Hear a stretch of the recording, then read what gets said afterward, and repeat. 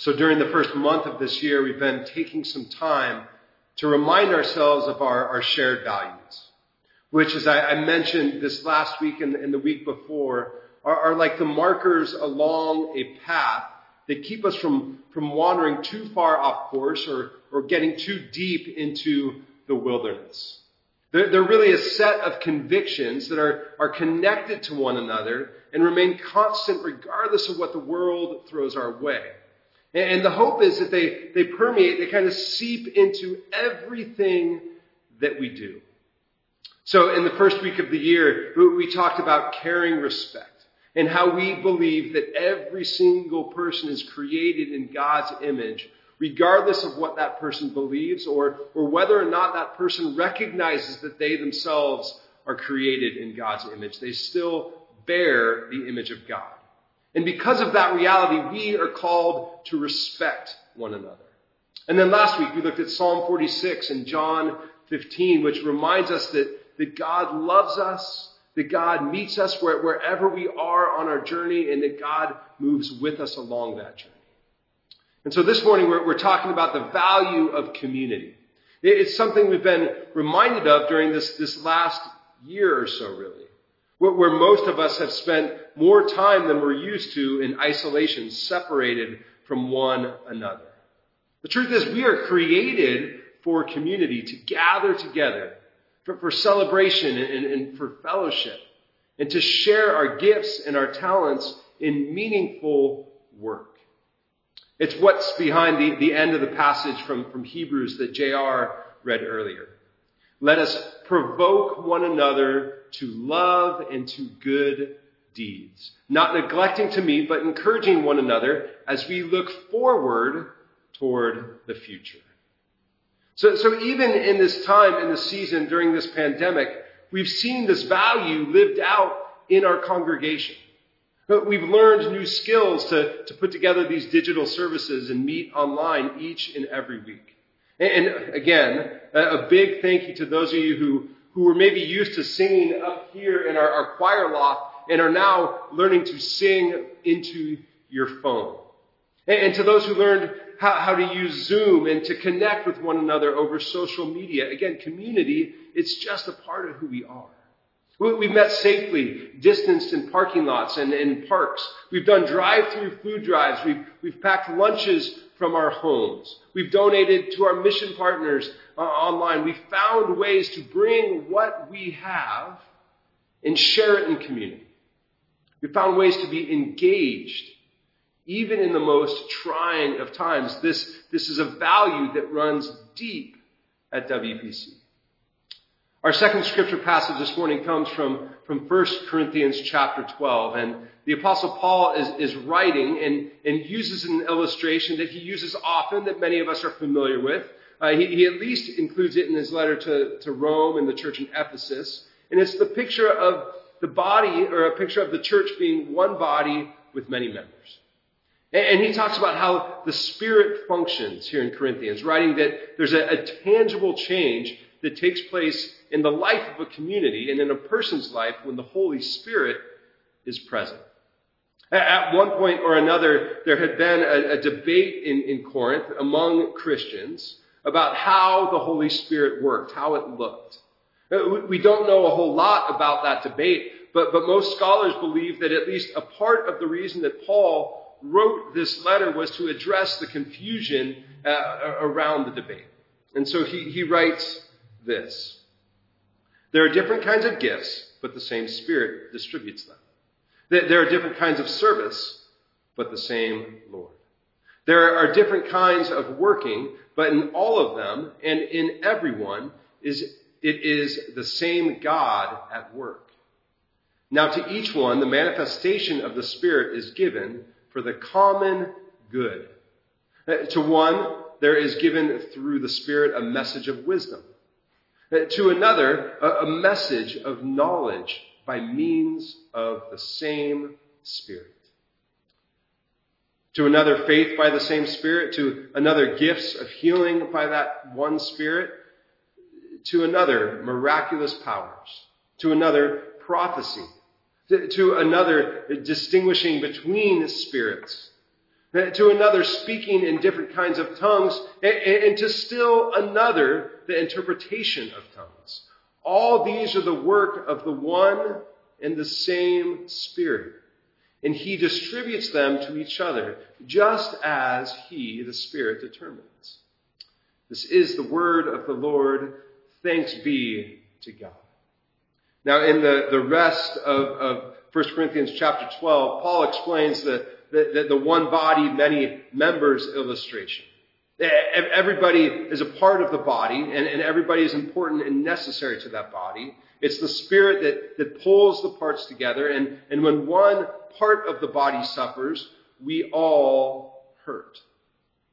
So during this pandemic, we've been reminded of that reality daily.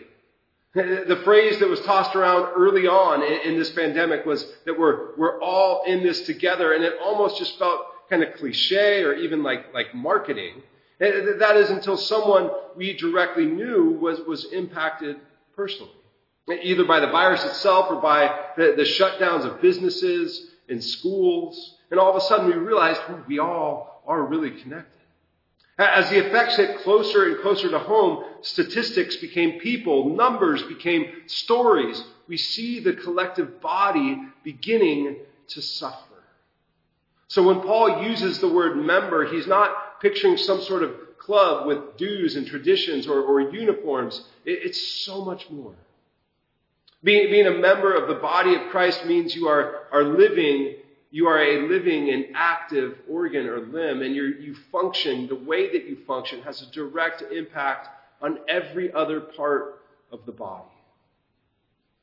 And so, as you think about your role here at WPC, what does it look like? How does what you do in the life of our church impact everyone else?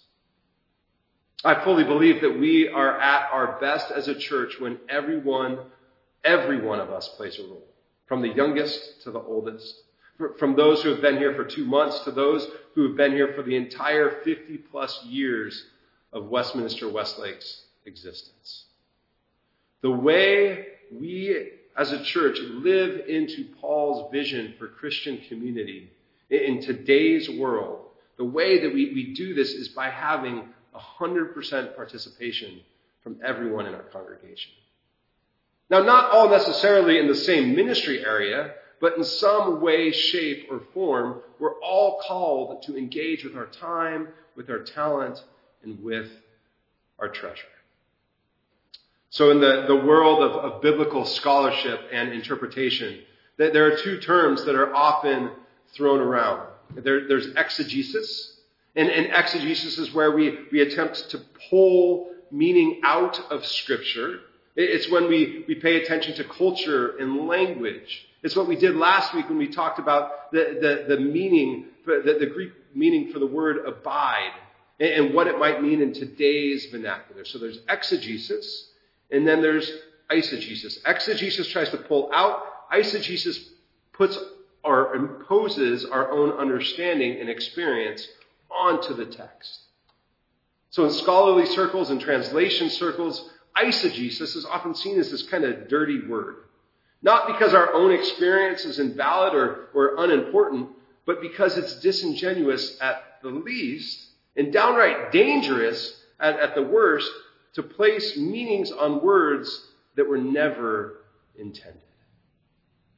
And sometimes when we think of membership, we think of membership in a community of faith or belonging to a church, that's exactly what we do.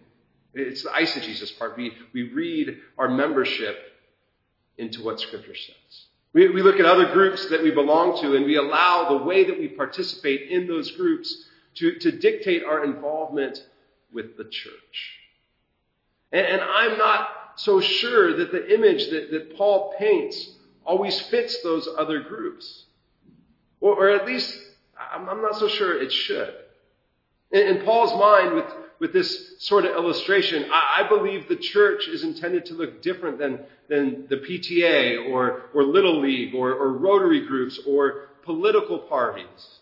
And I'm not at all saying it's wrong to belong to those groups, and it's definitely not. In fact, I believe that a big part of fulfilling our role of loving God and loving our neighbors is to belong in those places, is to be a part of those groups. But generally, there's something other than the Holy Spirit tying those groups together. And if it's not the Holy Spirit that's connecting the church, we're in trouble if it's not the Holy Spirit connecting the church. Because then we've lost sight of our shared identity. The prophetic texts in the Hebrew Scriptures, they're powerful, or full of powerful imagery. And one of my favorite Old Testament passages speaks of the Spirit breathing life into a body. It's a passage Pastor John and I have mentioned plenty of times. He preached on it not too long ago. Ezekiel chapter 37. We see the image of a valley of dry bones. And the Lord asks, can these bones live? And Ezekiel responds, I prophesied as I was commanded. And the bones, they started rattling together. Then forming with tendons and skin. And at the end of the vision, the Lord tells Ezekiel to tell the people, to say to the people, you will live and know that I am Lord when I breathe my Spirit in you. Friends, we are at our best as a church when we all engage. When we actively look for the places where the Spirit is on the move, gathering together and using our collective gifts as one body with many members. Let's pray. Loving God, we ask that you would breathe life into our church community. As we gather together and share our gifts and share our talents, may we bring you glory and may we share your love with our neighbors and with this world. We pray these things in your name. Amen.